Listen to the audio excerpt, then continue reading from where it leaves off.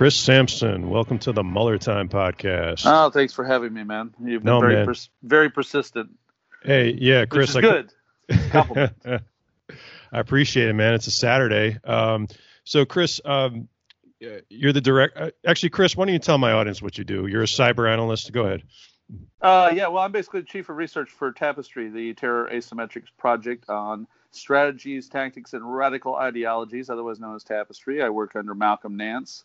And anyone who's been following the Trump-Russia case probably by now has at least run into the former spy guy from the U.S. Navy.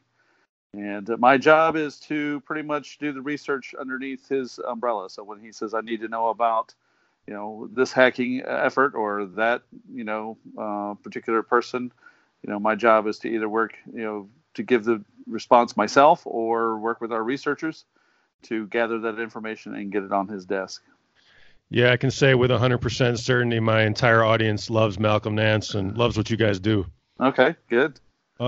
Hey, Chris, so I want to ask you first. You and I have talked quite a bit, and I mean, in the past, right. Although this is our first interview. But what do you think about this Mueller report and what we saw or what we didn't see? What we didn't see. That's an important way to look at it. Well, the way I see it is that, in just the work I'm doing as his researcher, I'm carrying around approximately 1,000 pages of indictments and testimony, and that's just the stuff I printed. If I were to actually print out all of the testimony, including the Veselnitskaya and the Akhmetshin, those were the guys who met with Donald Trump Jr., Manafort, and Kushner, in June 2016. If I were to print those out, I'd be at approximately 2,000 pages. So there's a lot of stuff I don't print just out of, saving paper, but I print these things out so that when I'm offline, I can kind of scour over the documents. And if I'm walking around with 1,000 pages of these guys and their complicit, activities, then I can imagine that the Mueller report's backlog of just evidence is going to be, several thousand pages long. Just the testimonies alone are going to be that way. So when we finally see this report, we should be seeing, at least a very robust 400-something page report. And, I would like to see it, personally, because the work I've done with Malcolm, we've done based on open source material. We didn't call up agencies and say, give us some sort of special access. And we're not like some conspiracy theorists who out there claim that they have some sort of inside scoop to someone who works in counterintelligence. We're doing it based on what's in the public record, right?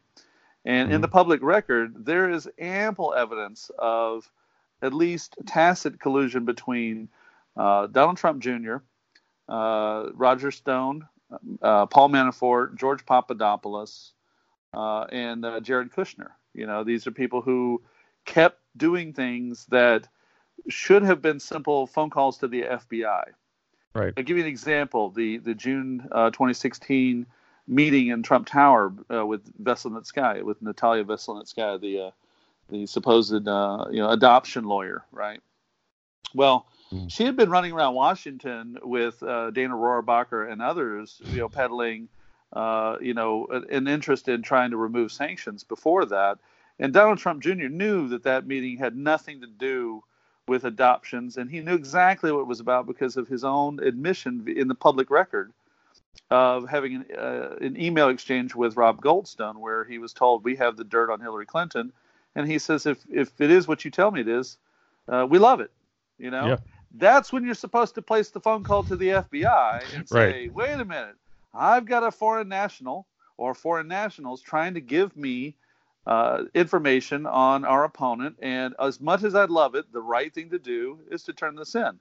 So let's say he didn't know that. Maybe he's dumb as a brick, and he didn't know that. Paul Manafort knew it because he's a lawyer, or was a lawyer. See, he's not a lawyer anymore.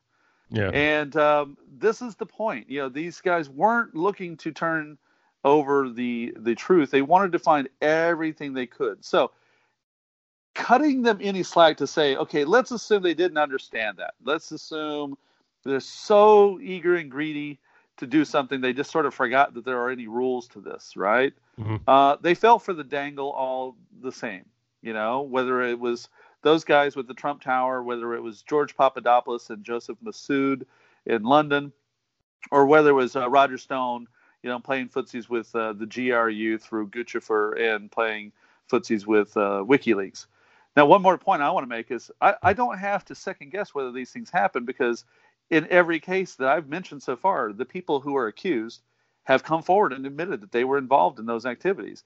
They try to fog it in some way, but they have all acknowledged their participation. So I'm not grabbing in the dark and saying, maybe I think that they had a conversation. Maybe I think, there was some communications. We know that they were, because each one of those particular people I've mentioned have been in the public admitting their actions. Go ahead. We also I was just going to say, like, he literally said it on TV. Like, we don't have to be like, I don't have to, you know what I'm saying? Like, it was on television. Right. Russia, and then there's Donald Trump. I'm glad you brought it back to that, because I keep avoiding the main guy. The main guy goes up there on July 27th, 2016, and says, Russia, if you're listening, what about those 30,000 emails? Right. I'm sure the press would reward you mightily. Now let's again. I'm gonna be devil's advocate and cut him slack. Maybe he didn't really believe that Russian hackers were behind anything. Okay. Let's just assume that for a half a second. We'll just cut him a break, and this is for argument's sake. Then how come on October 10th, after he'd been well briefed by the intelligence agencies, was he out there pushing WikiLeaks, doing the exact same thing? He had already been briefed at that point. So by July 27th, we don't have information that he had been briefed as a candidate on the intelligence knowledge of what was going on in the background. But we do know that by October 10th, in the first debate, when he dropped that information, he had been briefed. And that's where I start saying, you know too much, you're saying too much, and your ego is running crazy, so you can't shut up about it. You're eager to attack using this foreign help from Russia. Right. In the case of WikiLeaks, Donald Trump Jr. and Donald Trump Sr., when I read the text between Donald Trump Jr. and WikiLeaks, I do see him being standoffish. In other words, I don't see him, salivating the way he was with that interview. And I have to, in my job, be very objective. So I can't walk in trying to find guilt. I have to see if it's actually there. Sure. There's a link that was sent to him by WikiLeaks that said, we would really love it if you would share this. And he did not share it, but Donald Trump's main account, only a day or so later, did share that exactly as stated by WikiLeaks through Donald Trump Jr., through the head honcho himself. And to me, that's enough right there. If you had any ethics about you, if you understood what was happening, you wouldn't do that. And he did. So Chris, go ahead. You're exactly right. So I know you're a cyber terrorism analyst. You're not a lawyer, right? No, I grew up in a law firm as a little kid, running around writing on the back of depositions. But no, I'm not a lawyer. The reason I brought that up was only because I know neither you or I are lawyers, but so why are these guys not in jail? That's what I don't understand. Am I missing something? Well, I would assume that part of the thing we have to remember as Americans is we do have a process. We do have a very formal process that allows for investigations.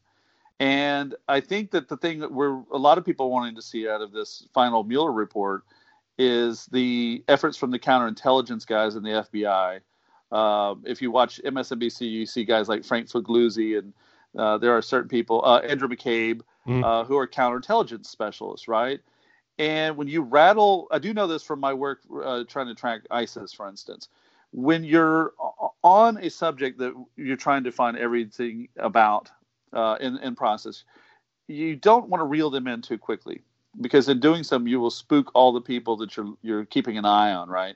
It's one thing to keep an eye on your target A, right? As you're doing that, you have to realize that they're in contact with others, and in order to make sure that operation is not disrupted, a lot of times you want to keep that going as far as possible. So if we look back a little bit, I'll give you an example that's not straight out of the FBI. The CrowdStrike company that was doing the DNC cyber scan, they didn't just walk in on June 15th and do a scan and put out a report. They actually caught the action from the GRU in process. Mm-hmm. So in a way, that's sort of like counterintelligence. They came in there, they saw hacking going on. They didn't immediately disrupt it. They sat there and watched for a while. They wanted to see what was happening, right? Mm-hmm. If you look at the public record on the counterintelligence effort itself, the FBI had been watching Paul Manafort, from his contacts because they had been watching his work with the Party of Regions and Yanukovych, and his work with Konstantin Kilimnik, who was known to be a Russian military guy. And that alone was the first counterintelligence effort related to this that we saw. And then next was Michael Flynn's behavior. Mm-hmm. Why was Michael Flynn suddenly cozying up to these guys? As you get into that process, then you started getting the FISA requests on Manafort, the FISA requests on Carter Page. And let me bring up Carter Page for a minute. Carter Page, for instance, had already been part of a case that dated back to 2013 with 3 Russian FSB guys, or SVR guys, and they had, it was Viktor Podobny was the case, and Burikov. And 2 of those were undercover. Essentially, they were non-official, and went to trial. And the others were kicked back to Russia. And these were the guys that called Carter Page a complete idiot. But they said he's so ambitious to get his business, we can't wait to hand him some fake documents and essentially use him. And he's such a moron. We know that this will be easy. So if you look at the fact that this is not just about the campaign behavior. There had been a trail of activity predating the campaign that already had the FBI's attention on the counterintelligence grid alone. So let's move forward to the case that we see on hand. We have a process in which now the President of the United States gets to kind of manipulate the Department of Justice, slow the thing down, throw sand in the wax, throw sand and wax in the gears, right? Mm-hmm. And, he wants a attorney general who's going to give him the results he wants. And when he didn't get from Sessions, he fired Sessions eventually, put Matt Whitaker in. We didn't get that guy. Who does he bring up? William Barr. And what is William Barr known for in the past? Well, Iran-Contra. Covering up stuff. Right. Here's the guy who's a pro in the 90s of covering up malfeasance. Yeah. And I'm a non-party guy, so I have to say he did cover up malfeasance for the Republicans in particular, but that's just, that's the cap he's wearing, when you get that, you get that guy publishing a 2-page letter, now going on 2 weeks ago, basically saying, well, there was nothing there. And then he comes back a week and a half later and publishes a 4-page letter that says, well, I haven't given any conclusions. And then a few days later, you get people who are on the Mueller team saying, wait a minute, none of this matches what we found. There's something going on here. I can't wait to see what happens, with the Senate Republicans and Barr, because from what I understand, a few of them are grumbling. I don't know if it's Grassley alone or which ones are, going to be the loudest, but Senator Cornyn and some of these people that are on the Judiciary Committee who pre-approved him before he got his confirmation, they have some explaining to do about, why is Barr in there fogging this case. I think if we didn't have the obstruction of justice, and by the way, this is why obstruction of justice is so important as a case. Do you remember Patrick Fitzgerald and the Scooter Libby case? I do. Do you remember what he said about when he came up there and read his big attack on Libby? He says, this was the equivalent of throwing sand in the referee's face. Remember that line? No, I do. Now that you reminded me. Yeah. Right. And that came into my brain whenever this letter was coming down and that, the president had not been let off the hook about, the obstruction of justice, because what Fitzgerald was saying back in that case was we might have been able to build a case against, Richard B. Cheney outing the CIA agent. But the problem is that he sends this flack of his, Scooter Libby, in to essentially throw sand in the face of the referee, keeping us from really coming together on a solid case against the Vice President of the United States and others, right? Right. So it wasn't really about Scooter Libby. He was the guy who basically walked up and blinded the ref. Exactly. Meaning, when you're in, unlike civil court where you can go 50+1, in criminal court, you have to have overwhelming evidence, beyond a reasonable doubt is the key phrase we're all familiar with, that you have a crime. Well, from what we can tell, even in the letter from Barr, he hadn't exonerated Trump, which means once we see that, I think we're going to solidly see that the only thing Mueller was saying is I couldn't prove it beyond a reasonable doubt that we had obstruction of justice, which is part of why obstruction of justice becomes such an important charge. If you don't go up and bear witness to the truth while you're doing it.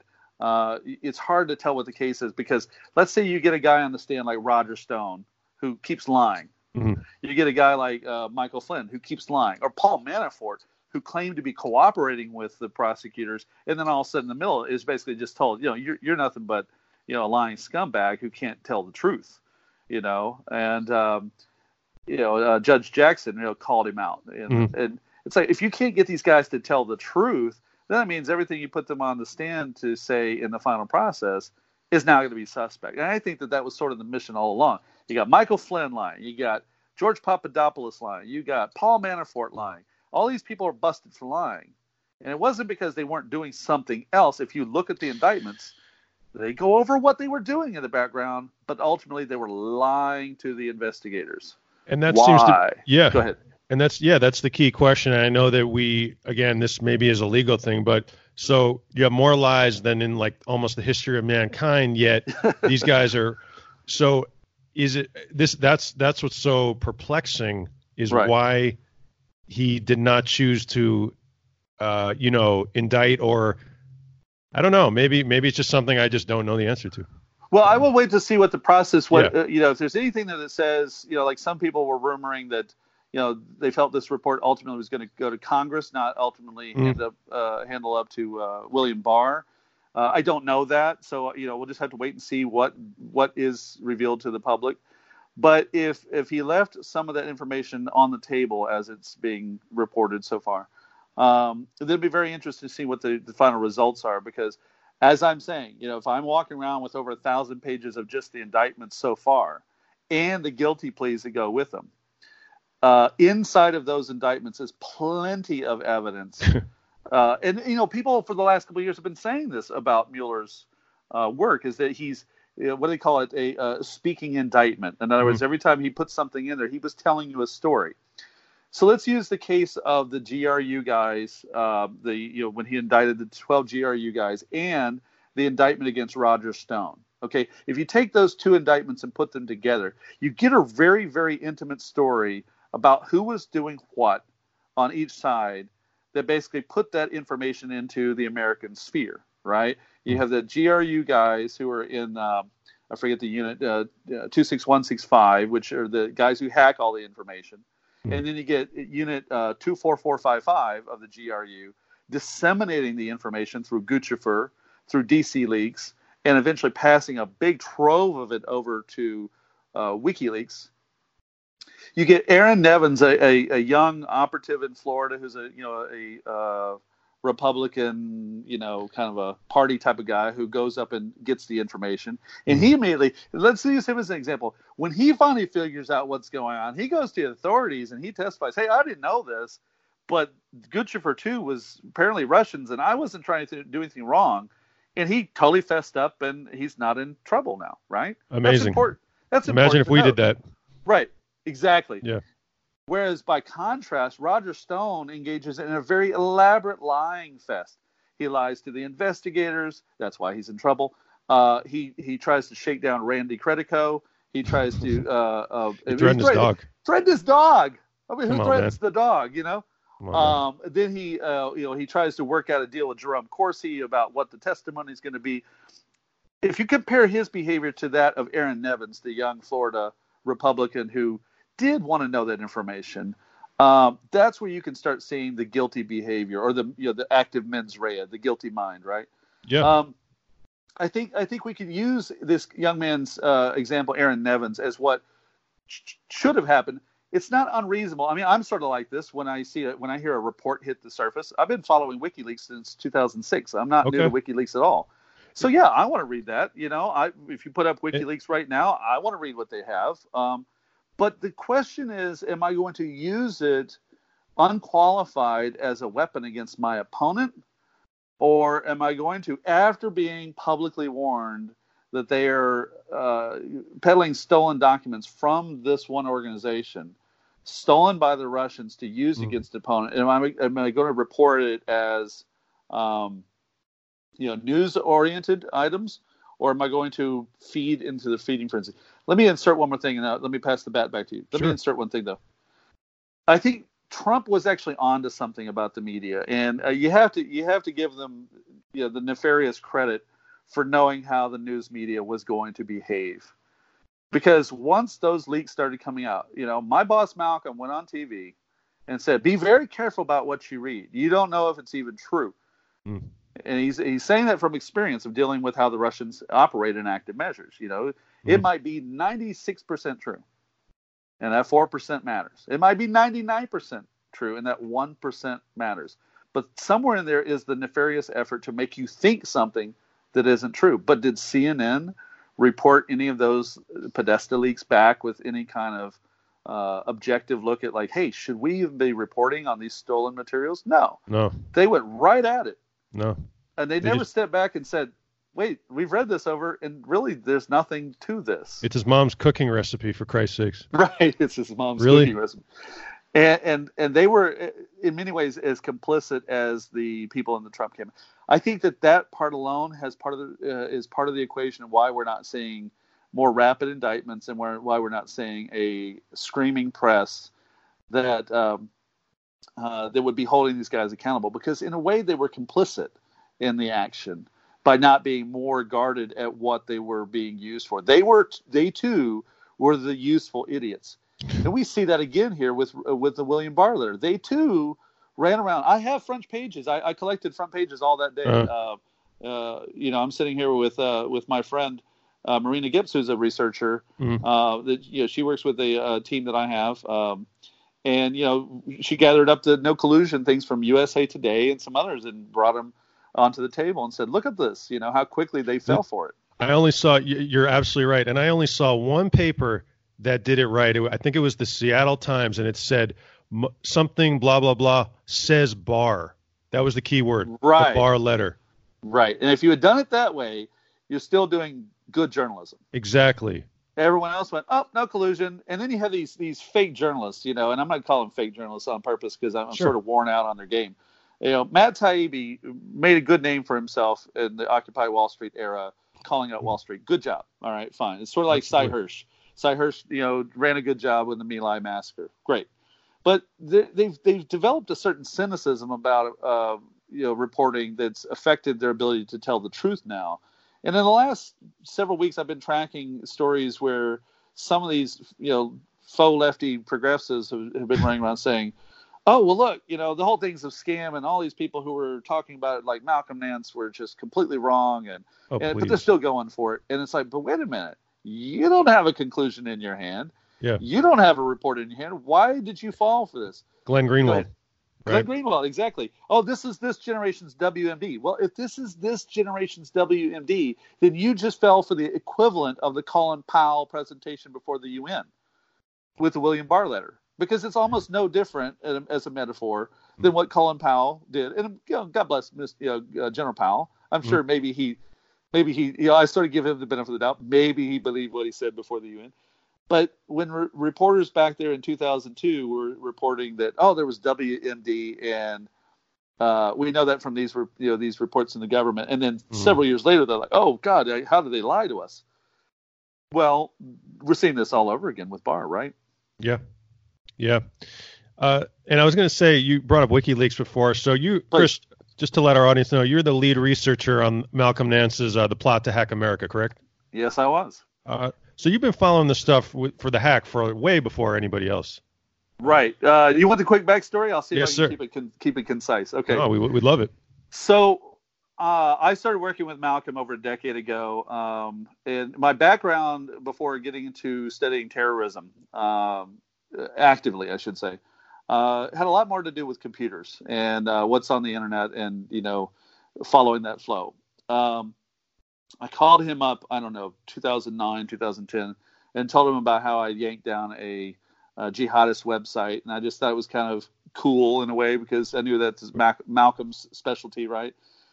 And little by little, I became more of a guy who could find things. So Chris, I'm sorry to interrupt, but I got the comedian in me has to ask, you cold called Malcolm Nance? Yeah, well, no, I'd already known him. I'd done an interview with him on Torture, right? But That's awesome. I wasn't like his lead researcher like I am now. Okay, right? So sorry to interrupt you. So he would be the one guy being so thrilled that, hey, I called, I wrote to this company in Malaysia and found this website and, notified them, and could you please, take this down? You probably don't know it. And I got a letter back and I sent it to Malcolm. Oh, cool. And the winds changed at that point. We began to work closer and closer. Then in 2013, he was rewriting, updating his book, The Terrorist of Iraq, for the second edition. And he asked if I could start working on the fighter counts of these different terrorist groups in Iraq. This is before ISIS had burst back on the scene, right? Or burst on the scene. And I said, sure. And he said, well, will you do the media work? Tell me about how they're putting their clips online and where they're located online. Sure, no problem. And that led into Defeating ISIS, the book, the main, really great encyclopedia he did after that. And we had this research material left over about their hackers and their media guys that didn't quite wind up in that book, that ultimately wound up being in the book Hacking ISIS. As we were writing Hacking ISIS, there were reports about Russian hackers pretending to be the cyber caliphate. And this was buzzing around with some of my friends on Twitter who were discussing in the background. And I was aware of, and I hate, you had to forgive me, I hate this word, false flag. It's so abused by I know. The Alex Jones crowd.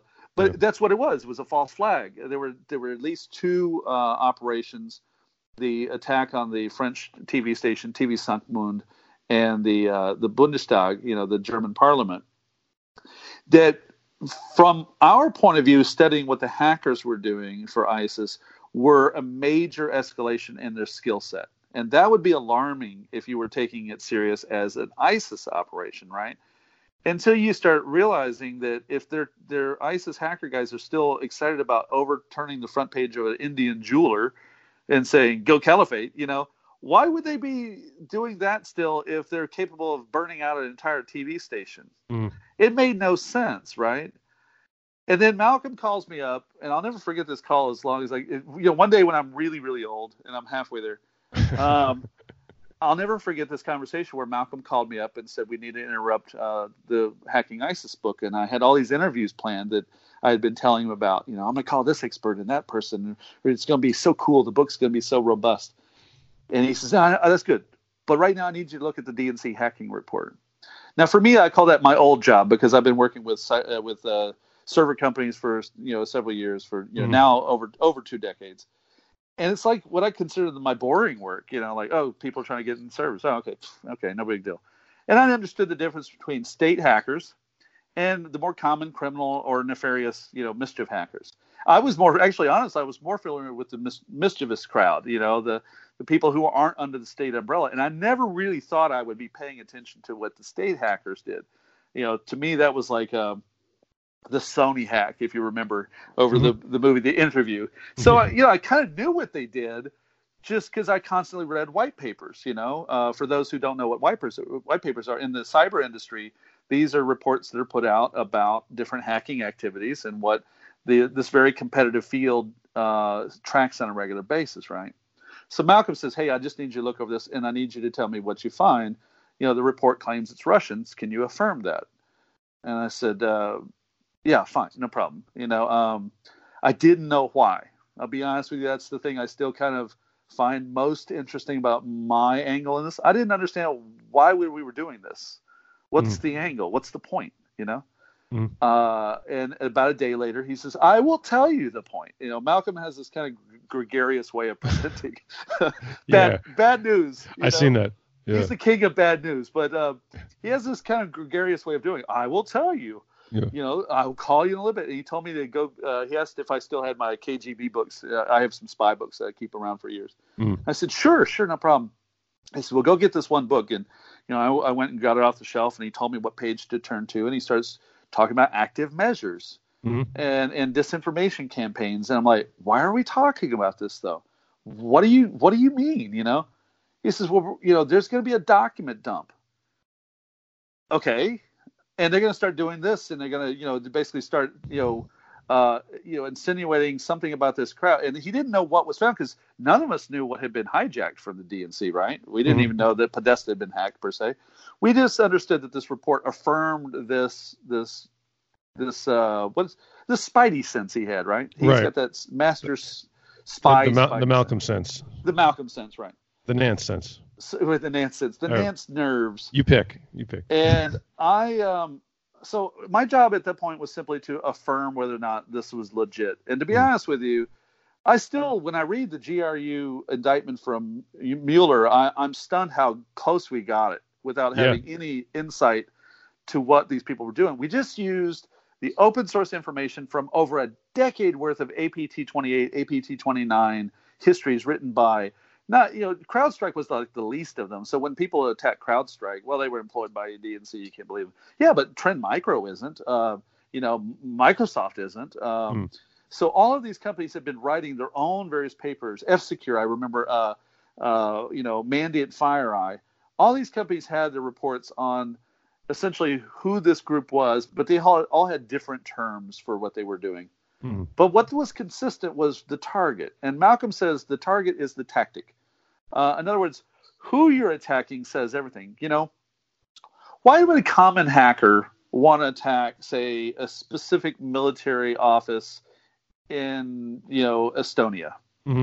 Why? For shits and giggles, maybe. Okay. But not really. It's kind of a boring pursuit for most hackers. You get more out of it by stealing credit cards or stealing access to websites, right? So why would they want to go after this one particular agency, or why would they attack this particular target? So I did the part to affirm whether this could be Russians. Great. Then I had to go through a phase for a few weeks to decide, could anyone else have done this for some reason? Let's say it was the Chinese trying to make us think it's the Russians. Okay, let's test that theory. And none of that made any sense once I did the effort plus the overlapping domain names and IPs. Well, that didn't make any sense. Is it possible? Yeah, but not over 10 years time. That's now we're getting further and further out from what's reasonable. Okay, well let me get domestic. Could our TAO crew do it? And they're really sophisticated, very accomplished hackers as well.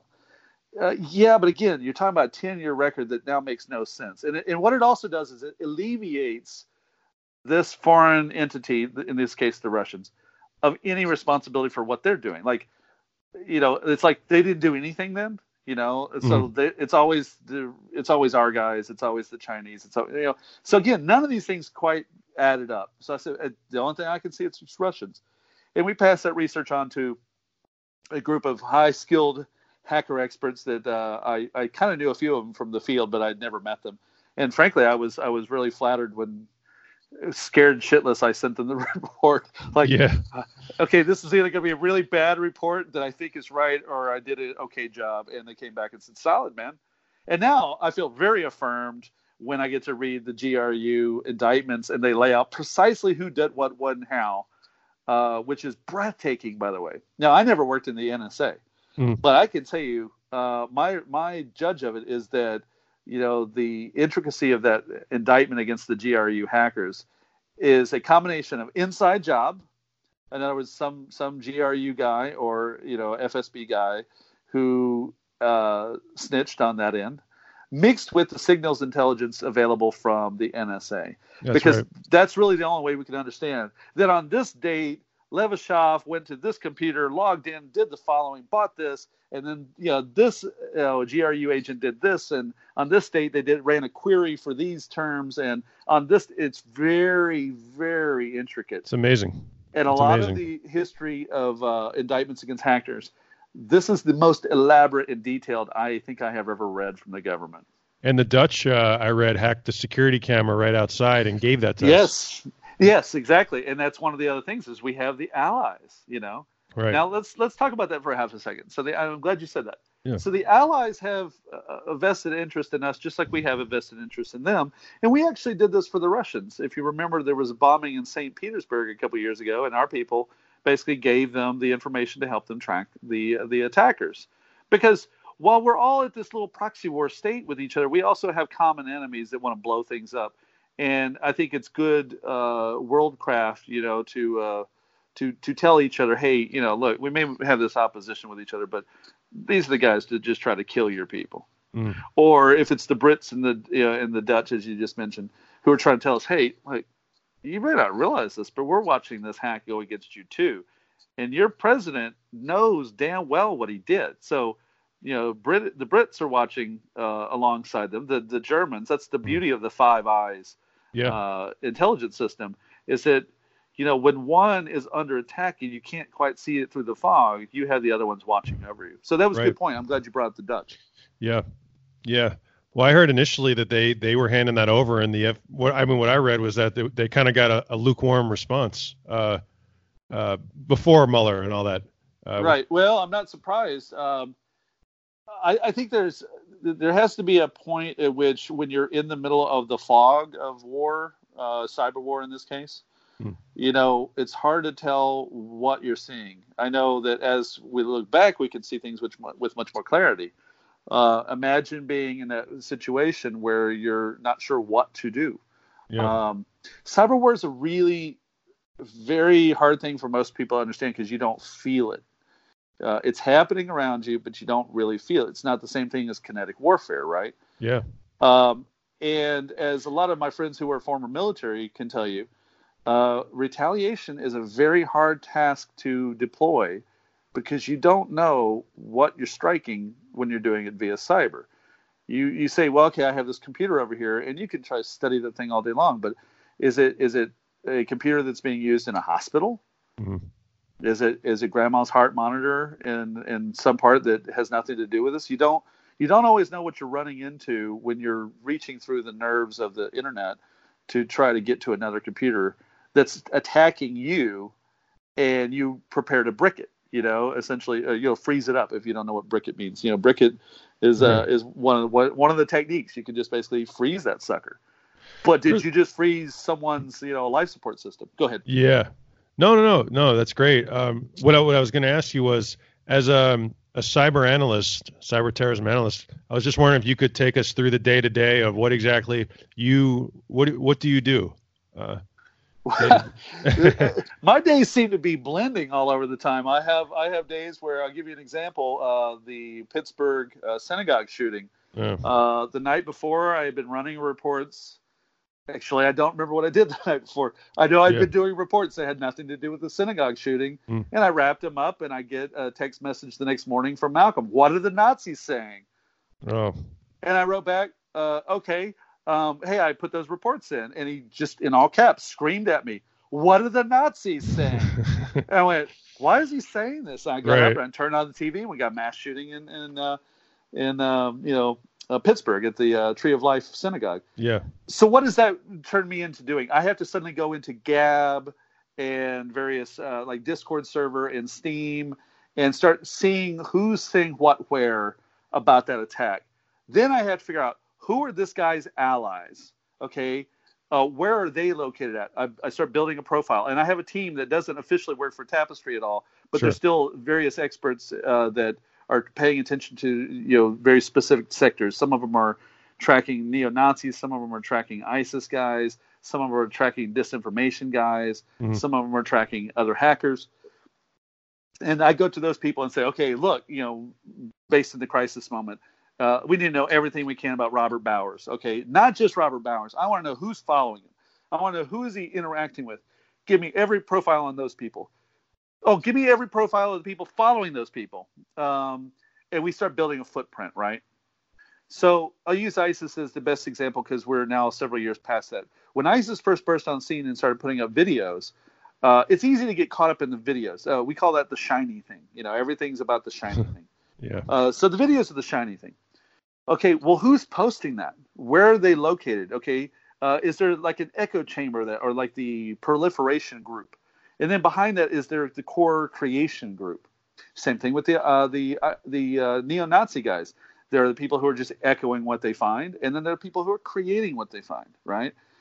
I look at a combination of what they're actually publishing, where they're publishing it, but I'm trying to get further and further to the nerve center of where they're hiding. Mm-hmm. Because the fact that you see it on Twitter is surface level. Okay, now that's way past the creation stage. Let's go further in. I want to find out who is the core creator behind that dissemination of that channel. Same thing when it comes to cyber. Let's talk about what's the other thing I do. I have to look at the plausibility of certain activity.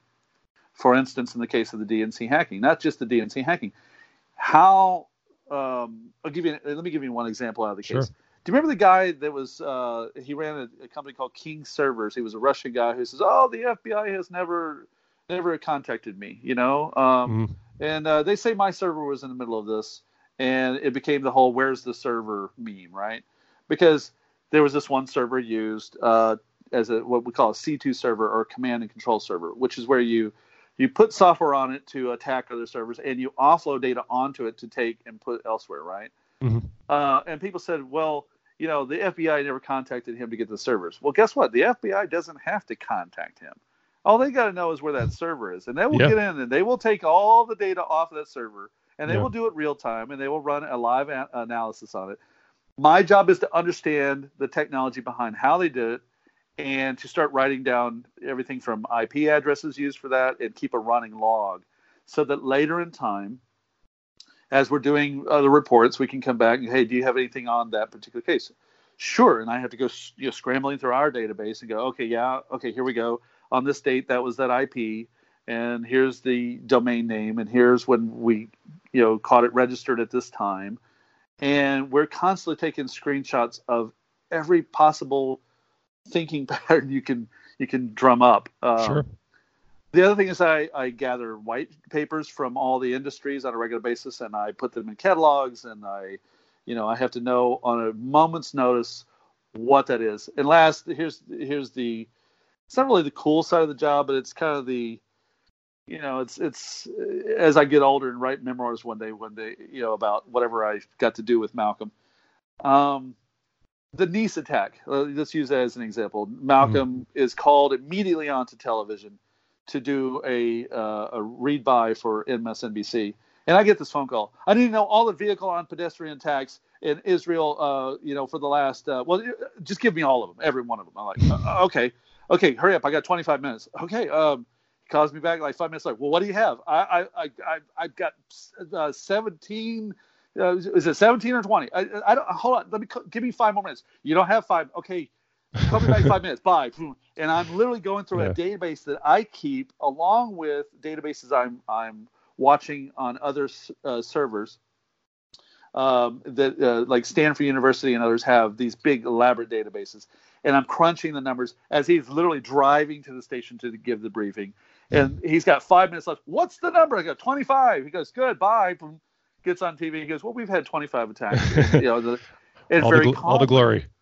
Right, which is fine. He could take all the glory. I'm cool with that. But I have to get that number solid so that when he goes on television, the thing he knows to report about is accurate, Chris, down to the number. So yeah, and I'm really glad you brought up the Tree of Life. The reason is that you're an expert in. I know you and Malcolm cover a lot of terrorism and ISIS and things that take place at far corners of the world, but isn't it a fact that the most dangerous extremism is domestic terrorism in our country? In fact, it is. I think Malcolm made a good point. We were briefing the New York State Police together, and it was an honor to kind of be in the wings with him doing his thing and teaching these guys of what to look for. And he pointed out which guy, when they get out of that car, which is the suspect you're going to be most terrified of because of what they've been doing. And he pointed out that the sovereign citizens movement has been one that just can easily put the fear into any officer because you just don't know what they're going to do. Right. I remind a lot of people, your chances of you running into an ISIS attacker, I mean, you're going to be struck by lightning 15 times before you run into an ISIS attacker. You're going to be eaten by 7 sharks before you run into an ISIS attacker. But I did this. I put this up on Twitter a few weeks ago after the last mass shooting, the one in New Zealand, when people were talking about, but it's the Muslims that are the problem. I'm going to tell you flat out, if I really thought that Muslims were just the statistical problem, I would tell you so. I have no loyalty to any religion, any group of people, to not tell the truth about them. Right. The data does not show that. And I'm a data guy.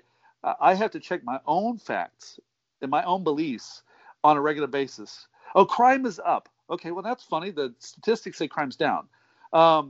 This issue. There was another one that someone was telling me about. Oh, we were talking about alligator attacks because I've been going through Florida. I'm like, really? You actually have more kids who kill adults than alligators. Yeah. You have vending machines fall on people more often than alligators attack anybody. Yeah. And so I'd go by the numbers, right? And the numbers clearly show that we have a massive problem with extreme right-wing neo-Nazi level, but not always just straight up neo-Nazi, but much like we saw with the Anders Breivik and the attacker in New Zealand, this group that is running around with white identity politics as their base, right? This fear that they're being eliminated from the social sphere, right? Mm. At the time when I was doing a briefing for Canadian TV about the New Zealand attacker, I did not know yet, but we've learned eventually, he had been well funded by groups that were operating out of Eastern Europe. I had already heard he'd been going over there, but I couldn't substantiate that, so I didn't mention it on TV yet because I hear things all the time. And now we know he had not only been going over there and learning, to increase his ideology, but he had been part of a well-funded campaign to promote this ideology, right? And we're going to have to keep an eye on that group. News broke this week that one of the departments in the Homeland Security Division that was doing this has been completely broken off. I saw that. Catherine Gorka. And that the real threat is Antifa. Yeah. That the real threat are the Antifa crowd. And, I'm very familiar with Antifa. Antifa reminds me of all the protesters that I used to kind of keep an eye on when I would go to protest. And I'd kind of walk to the crowd. And, I respect freedom of speech heavily on all sides, including counter-protesters that are, pro-Trump or whatever else. I'm glad that they're out there too. But then there's that shit starter, the one who's just there for a fight. Right. And that's what I described some of the Antifa crowd. Not all of it. I don't know the percentage, but there's some of it that's out there looking for a fight with wants to punch a Nazi in the face and be Captain America. Got it. But that's really, it's so catastrophically insane that Catherine Gorka or anyone else would go up and say that they're actually the threat. Because my challenge to them would be, show me one mass shooting massacre done by one of those guys. Because I can show you a dozen done by the other guys. In the last 1 year alone. In the last year alone, right.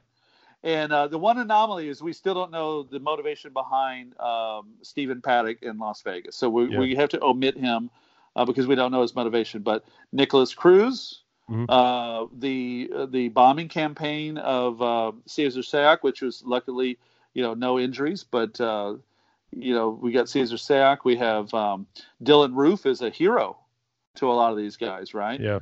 The Robert Bowers, is a great example, and then we have, of course, the shooting in New Zealand, which was, the guy was very obsessed with American politics. He wasn't talking about New Zealand politics. He wasn't talking about Aussie politics. He was obsessed with Donald Trump politics. And he was obsessed with the same movement that says essentially that white folks are going to be eliminated and that we have to stand up for our own. That fear is going to kill more people still. Yeah. Well, it got us. That's what got us this, basically this president on another level. Right. Right. I mean, that fear, even if it was unconscious in some of those people, which I don't really understand. I look at, the only thing I've ever identified as is I think of myself as an American. The demographics are changing. In the future, people aren't going to look like you and I. And who cares?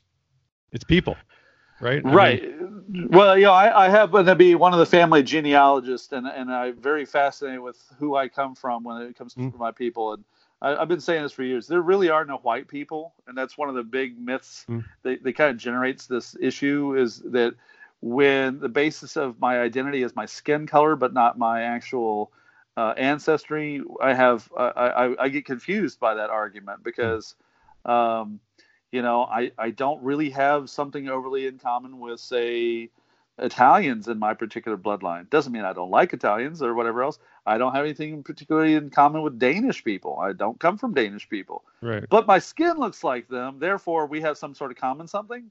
I don't really relate to what this, desire to save white people is really all about. Now, but let me put my counter extremist hat on. Okay, so I've been studying a lot for the last several years since I started working with Malcolm. Not just counterterrorism, which means how to stop people from committing terrorism, how to thwart their tactics, how to find them, out them, etc. But the counter-extremism effort is really about understanding what motivates it. All right. And the sense of looking at the recruiting methods, for instance, the recruiting methods of Nazi groups, gangs, and ISIS are almost identical. You have people who are not socially acclimated or socially successful, and they're given a community, a sense of belonging, and then a sense of purpose, and then a directive, and then a target. Wow. And the models match, whether it's ISIS. Oh, you want to be a good Muslim? Well, you got to be with us. Well, here's how you prove you're a good Muslim. Well, go kill that guy. You go kill the kufr. You go kill the mushrikeen. The people who commit apostasy. The shirk is in Islam. Shirk is basically engaging in saint worship, for instance. This is why Sunnis and Shia have combat. So same thing with the Nazi guys. The Nazi guys they hate any white person who will side up with any non-white person, and they're actually in some ways considered more evil to the Nazi point of view than the Jews or black people, right? Because they're the race traitors. By the way, I'm head race traitor. I'm way up on the list of. I'm gonna just tell you flat out. So the neo-Nazis have actually targeted me. I don't know if you heard this story, but I got a phone call from ProPublica that my information was on Daily Stormer. You're kidding me. And I was like, really? Okay. And this guy Ken from Daily Storm, sorry Ken. This guy Ken from ProPublica is explaining how he found these posts with my name in it and my phone number. I went, wow, that's fascinating. Did they put the counter-terrorist part next to my bio? He goes, nope. Okay, do you know who I am? He goes, no. I said, do you know who Malcolm Nance is? He goes, yeah. I said, okay, well, I work with Malcolm and I track ISIS and neo-Nazis, full time. So what you got? And I was all excited, like, wow, ooh, here we go. He goes, are you afraid? I go, no, I'm not really afraid. It's not, I don't have time for that. Of course. But pass me the post. I'll be interested to read. And, it's a very bizarre world to pay attention to these guys. That's a badge of honor. Oh, go ahead. Well, yeah, in a way, yeah. Let me include one group that's, I think, very different. If you heard of Atomwaffen. Yes. Okay, so for the listeners and those who haven't paid attention to who Atomwaffen is, you have a lot of people who are extreme racists, but I don't think that they're interested in blowing up a power grid or poison a water supply. And then you have a group like Atomwaffen. Atomwaffen is German for atomic weapon. And they want to wreak havoc on all of society to basically promote a chaos in which, the big race war will come. And they're thankfully very small in numbers. And in many ways, not very educated and not very skilled. But it doesn't take long for them to get some members, like they've had a couple of members that were very well written about. And ProPublica, God bless them, did a really great job. AJ Thompson did a whole special that was on Frontline, talking about a Marine who had joined Atomwaffen. So although they're in small numbers, they're highly deadly, and they're different than the kind of Nazis you saw over at Charlottesville. Right. Who go out in the public square and rant and say crazy stuff and then go home. And as we kind of joke, they'd be Naziing, So that's awesome. So part of our job is to keep an eye on what makes these groups different. And the way I describe it is like there's Al Qaeda and then there's ISIS, Al Qaeda 2.0, right? And then there's Nazis and then there's Atomwaffen, right. Nazis 2.0. These are very serious folks, and if any of the listeners ever run into someone who's doing that in their family or their friend circle or some coworker, first off, always call law enforcement, because we're not law enforcement, we're analysts. But don't hesitate to let us know about it, because we're very interested in seeing what's happening there. And we do get some very strange emails once in a while. My cousin's doing this and I don't know what to do. I have a cousin or my brother or someone I know in my family who's doing something really crazy. What do you think? And we go watch their YouTube clips and we go, well, I think they're just blowing off steam. Yeah, Chris.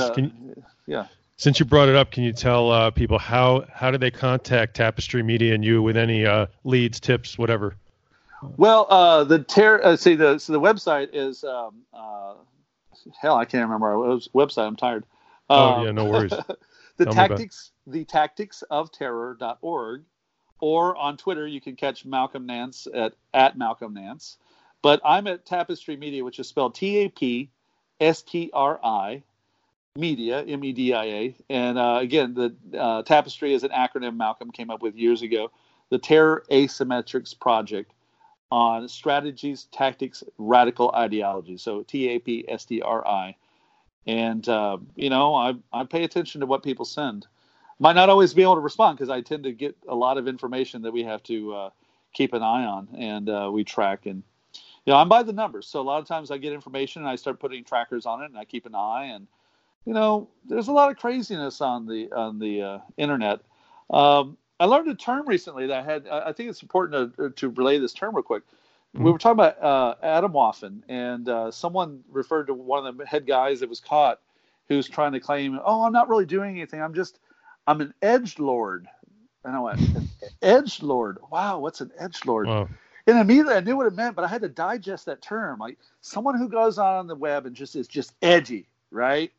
And but isn't really meaning it. And they're like, oh, kill the Jews and destroy them, but they don't mean it, is what he's saying. And I thought, that's I feel much better to understand.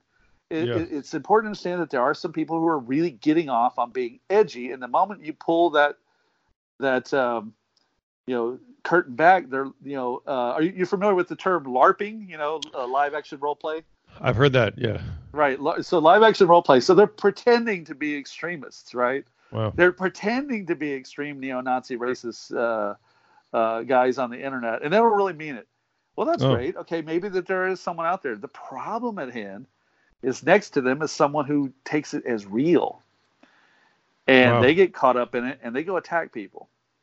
That's an interesting defense. That also sounds like the defense of every person who ever did anything wrong.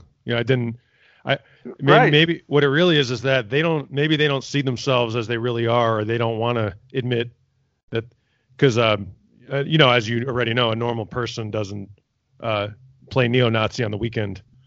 Right. Well, normal people do crazy things when given the wrong information. So one more thing about this. Fair enough.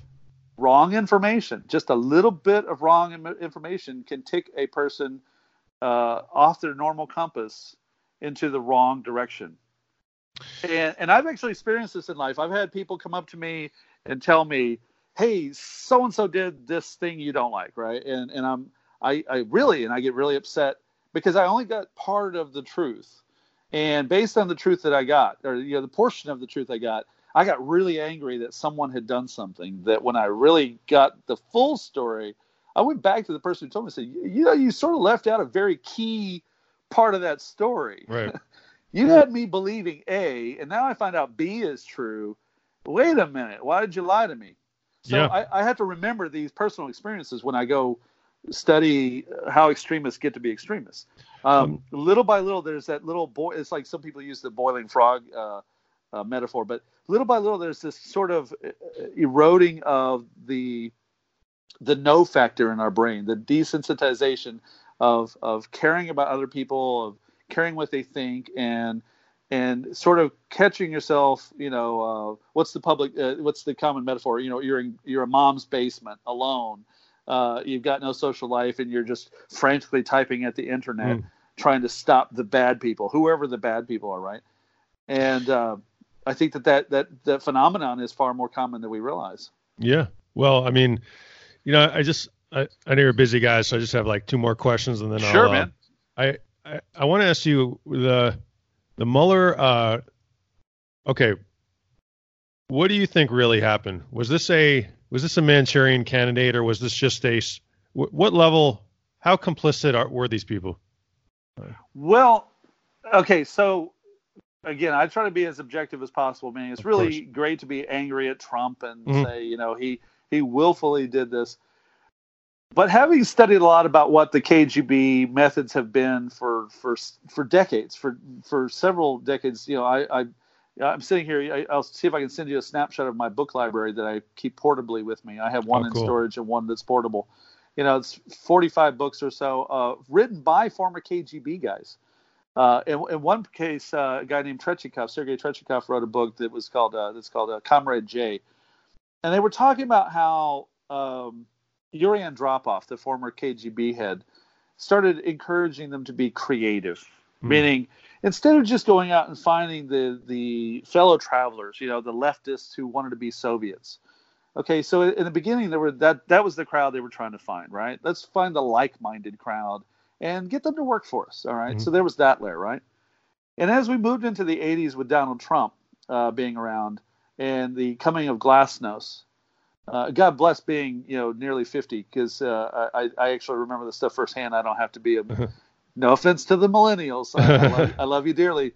But I remember watching this stuff, and it was part of the culture. Anyone my age, we watched this transformation happen real time, right? Mm-hmm. So Glasnost comes around, and the Soviets want to start talking to business people, right? People with influence. But that didn't mean they walked up to them and say, hey, will you be a Russian agent for us, please? And Trump, someone like that, would, oh, sure, no problem. No, that's not how it would work. You get them to do things thinking it's their own idea. And I think Saturday and I brilliantly parodied this.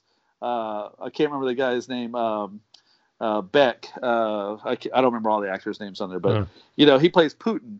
And the Alec Baldwin character says, oh, yeah, and he's like, he thinks it's his idea. He goes, right, it's your idea.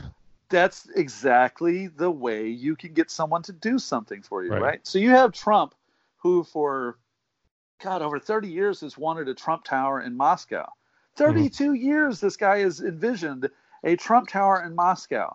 But you know how many people have built buildings in Moscow while he's wanting that one? Tons of people who are Americans have built buildings in Moscow to no big crisis in a veil and some big co-opting. I mean, I'm sure there was some sort of thing that you'd want to keep an eye on, but I know developers who've actually done, work in Moscow, built buildings that were of no big consequence, and no one really talks about it because partially because they probably they got it done. But Trump still doesn't have Trump Tower Moscow. Right. And how many times has he been offered this?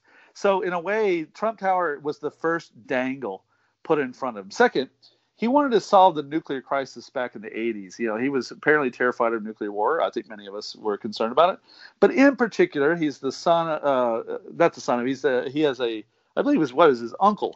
Who was a nuclear scientist, right? And so he had this really strong fear of nuclear war, and he thought he was going to be the head negotiator, which is some massive ego to think that you can go up and you're going to just solve this problem that all these diplomats can't solve. Well, especially when you're illiterate. You're illiterate, right? I mean, so you got this guy who's going to think he's going to be this great mind who's going to do this, and on the other side, you got these people going, "Look at this idiot." I call back to the Carter Page model, right, with the Burikov case, where they went, "This guy wants some, he's going to do some business over here. Great." And one of those spies, I don't know if it was Podebny or Burikov, says, "We'll just feed him some documents and tell him some BS and whatever, because he's an idiot anyway, right?" That tells you the model that they're willing to use. If you come over with all of your ambition and all of your ego, right? And Malcolm uses the acronym MICE, money, ideology, compromise, and ego. Trump wanted the money. He's compromised by virtue of later down the road when he knew he was doing business with Russia. And he has this sizable ego, the unbelievable. I can't think of a president we've had that had this kind of ego. And I study a lot of the past presidents. I can't think of one that has such an inflamed ego. I know more than the generals about ISIS. Come on, man. Right. So you got this guy who's wants the money. He's wanted this venture for many, many years. He ran out of money. American banks wouldn't work with him. We know that Deutsche Bank was ready to fold on him, right? Sure. And we have his son who says a lot of our funding comes from the Russians. And then he goes up and says, well, no, I really don't have a lot to do with Russians during the campaign, right? So there's your compromise, because they know he did. They knew for a fact he did. They had the signed paperwork. I just want to ask you one more thing. You're a cyber analyst. I'm a politically knowledgeable guy, and right. how does the ordinary American fight back against the rise of extremism and of populist fascism that's sweeping the globe? How do they fight back? I like what you said a while ago when we were talking about being white, not white, etc. You're an American. I'm an American. I was raised here. I'm from several generations of Americans. Um, some of which fought for this country and died for this country. My grandfather was an artillery guy in World War II, fought the Nazis. So I don't want to be a Nazi. I mean, Grandpa fought the Nazis. Why the hell would I want to be one of those guys? I don't have the coming to Jesus moment where I was once a white supremacist and suddenly I found the way and decided not to be one. No, I've always been who I am, thank God. And so I've always been against these guys. I think that the thing to do is to catch our own. We have to look in the mirror, and we have to catch when we get upset. And I hear friends and people I love who are close to me who say, "God, I hate whoever it is," right? And that word hate comes out. And I see that word to be a very, very teachable word, because hate usually means that person has power over you. That group or that person that you don't like has power over you. They're consuming part of your happiness. And if there's one thing working with Malcolm has taught me, doing this counter-terrorism work, especially where, trust me, I've seen the worst that humanity can do to each other. I've seen stuff that most people should never see. I'm as Malcolm noted in Defeating ISIS, supposedly this foremost authority in ISIS media. I've seen all the videos pretty much. I stopped watching them a few months ago. I put them in the archive, and I don't even watch them now. There are other analysts that can do that hard work now. I go out and I respect people. I like people. I like society. I find that reintegrating on a daily level with just saying hi to people is very important to the work I do. Reminding people to go out and be themselves. Go enjoy a movie. Take your family out. Call someone you haven't talked to in a while and tell them how much you love them. Act like this, and you will be doing more than most when it comes to kind of restoring the fabric. But most important, and I think this has been something I've had to learn on a repeated basis ever since then, when you run into that Trump supporter that you were getting along with until that topic came up, keep getting along with them the best you possibly can. Just try to listen to what's motivating them. And if you have to change the subject a little bit, fine. But, we ran into this a couple of weeks ago. I was out and getting along with this lady at a diner, and, all of a sudden Trump comes up. She goes, "Oh, I love him." And maybe I about choked on the onion ring I was eating. And so I had another one real quick to ponder what I wanted to say to this person, because we were getting along until that comment came up. And I told her the truth. I said, I don't like the guy. I mean, he really makes my job hard. But I treated her with respect. And in return, she treated me with respect. And we left the restaurant, on our own terms and I said, God bless it. We're Americans, right? Okay. God bless America. And that's how I think we have to be. The whole model that we saw in 2016 of dividing and conquering is about inflaming our existing fissures. Okay, we have cracks in our society. They exploited the democracy that we love. We don't have a perfect democracy. In fact, we're rated 27th or whatever on the democracy scale with a flawed democracy. Norway is like number one. They have a great democracy, apparently. And I think that when we stop and think about that, we think, well, what is it that makes us who we are? And more importantly, can we be the role model that loves one another and treats each other with respect, even when we disagree, even when they're not doing it? Because what I notice is we're increasingly justifying bad behavior in ourselves because of what the bad behavior in they is doing, right? Other did this, therefore I'm allowed now to do this. And that's the degradation that we have to fight. I think you make a great point. And, Chris, I just want to thank you for coming on today and talking about your work. Man. It's my honor. And I really hope we can do it again soon. Of course. Of course. Dude. Okay. There is one more thing I need to ask you. What's that? Briefly as you can, because I know you got stuff to do.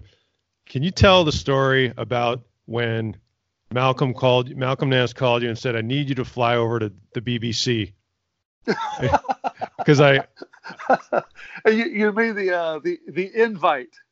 The invite. Oh, that's funny. Yeah, that's funny. Good memory, by the way. Oh, because I'm still laughing. March 2015, I wake up to a text from Malcolm saying, "Would you like to be waterboarded on BBC, all expenses paid?" And I went, "Good morning to you too. Is this coffee?" Okay. And I didn't really. I mean, it was it's the weirdest request ever, right?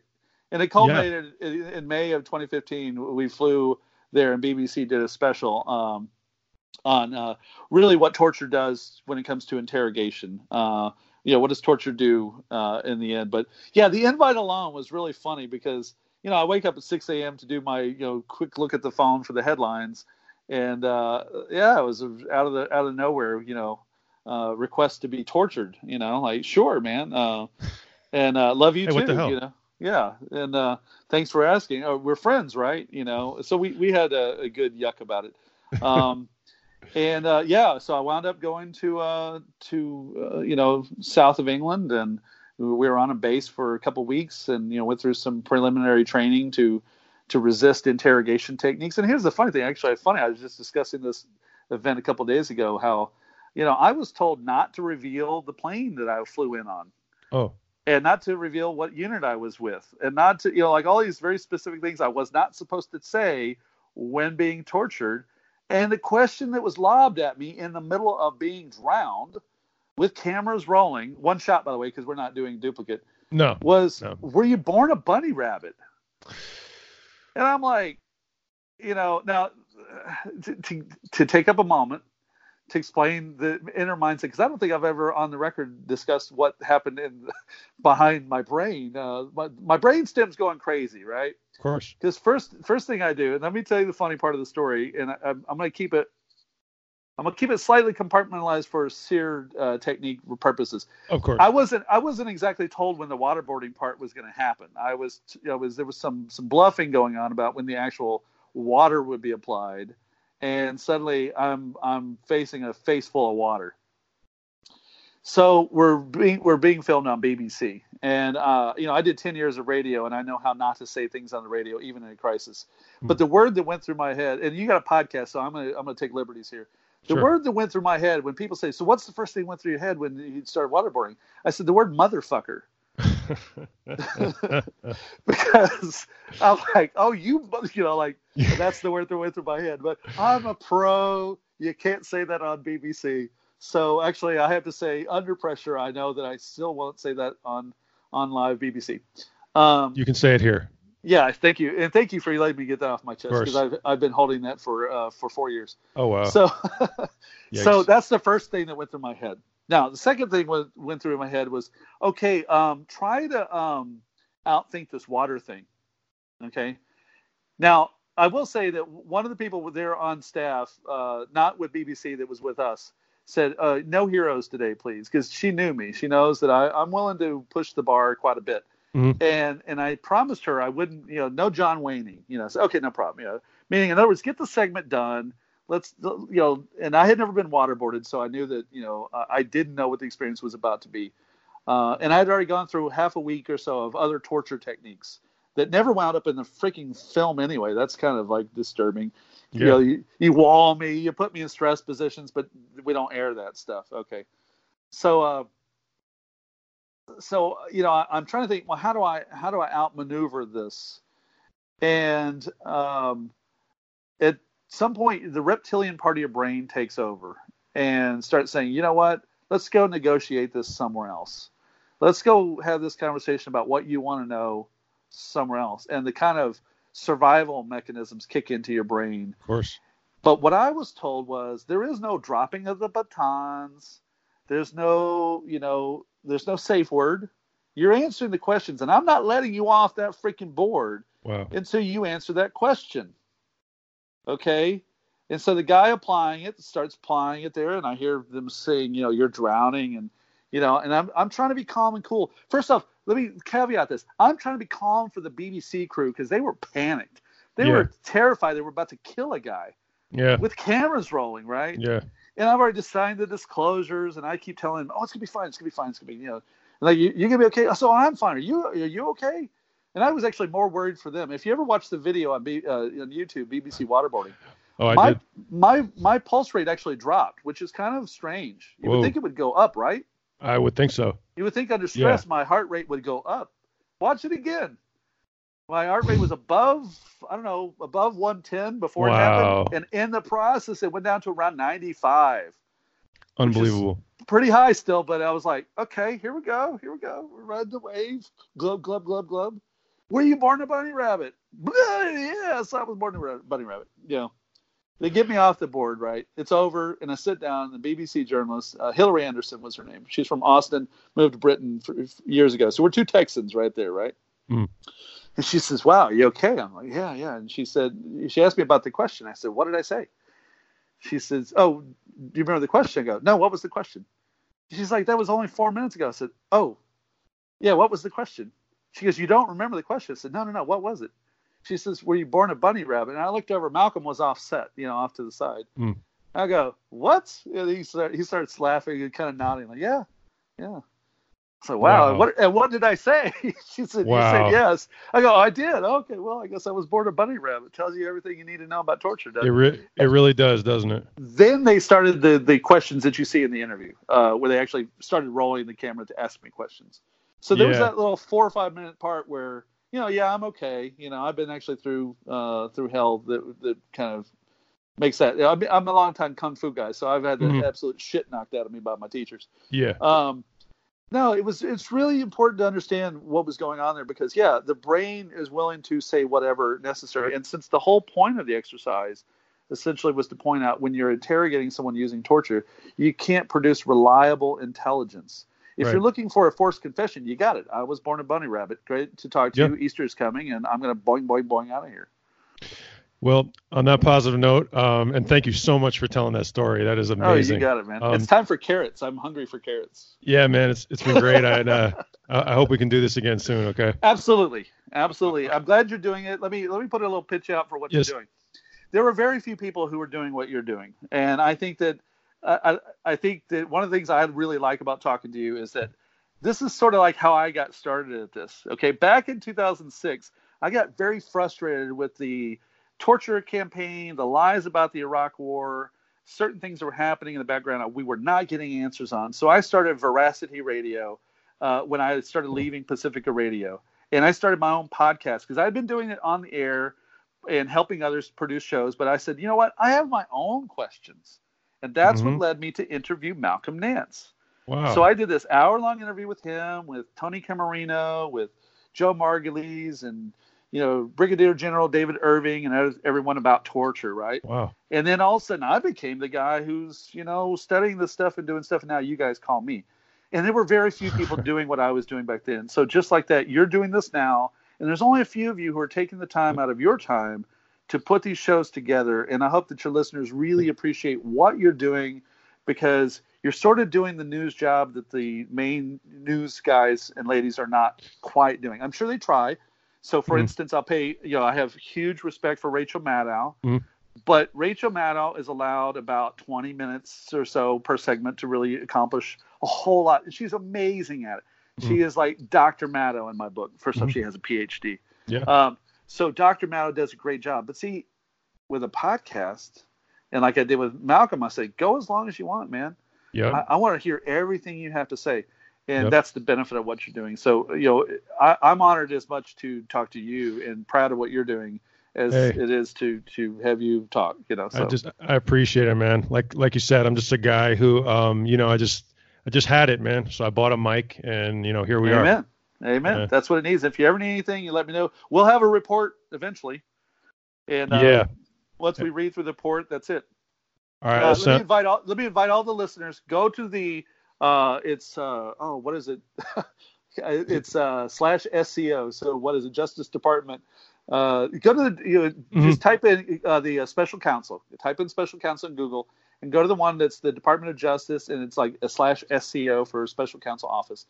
And read the indictments that are already on file, and you will see George Papadopoulos, Roger Stone, Paul Manafort, Konstantin Kalemnik.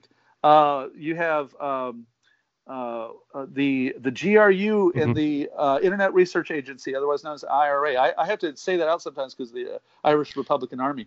And you have these indictments that tell you this story in almost indisputable form, where when you're saying, oh, there's no collusion. Right. Sorry, the evidence does not show there was no collusion. Yeah. The evidence definitely does not show that there was no obstruction of justice. Yep. It's So all out there if you want it. It's out there. If you want to, it's out there. That's a great point. It's out there. If there's no excuse anymore for not knowing the truth, because it's out there. Yeah, we call it willful ignorance. Yeah, exactly. All right, brother. Well, I hope we can do this again soon. Okay.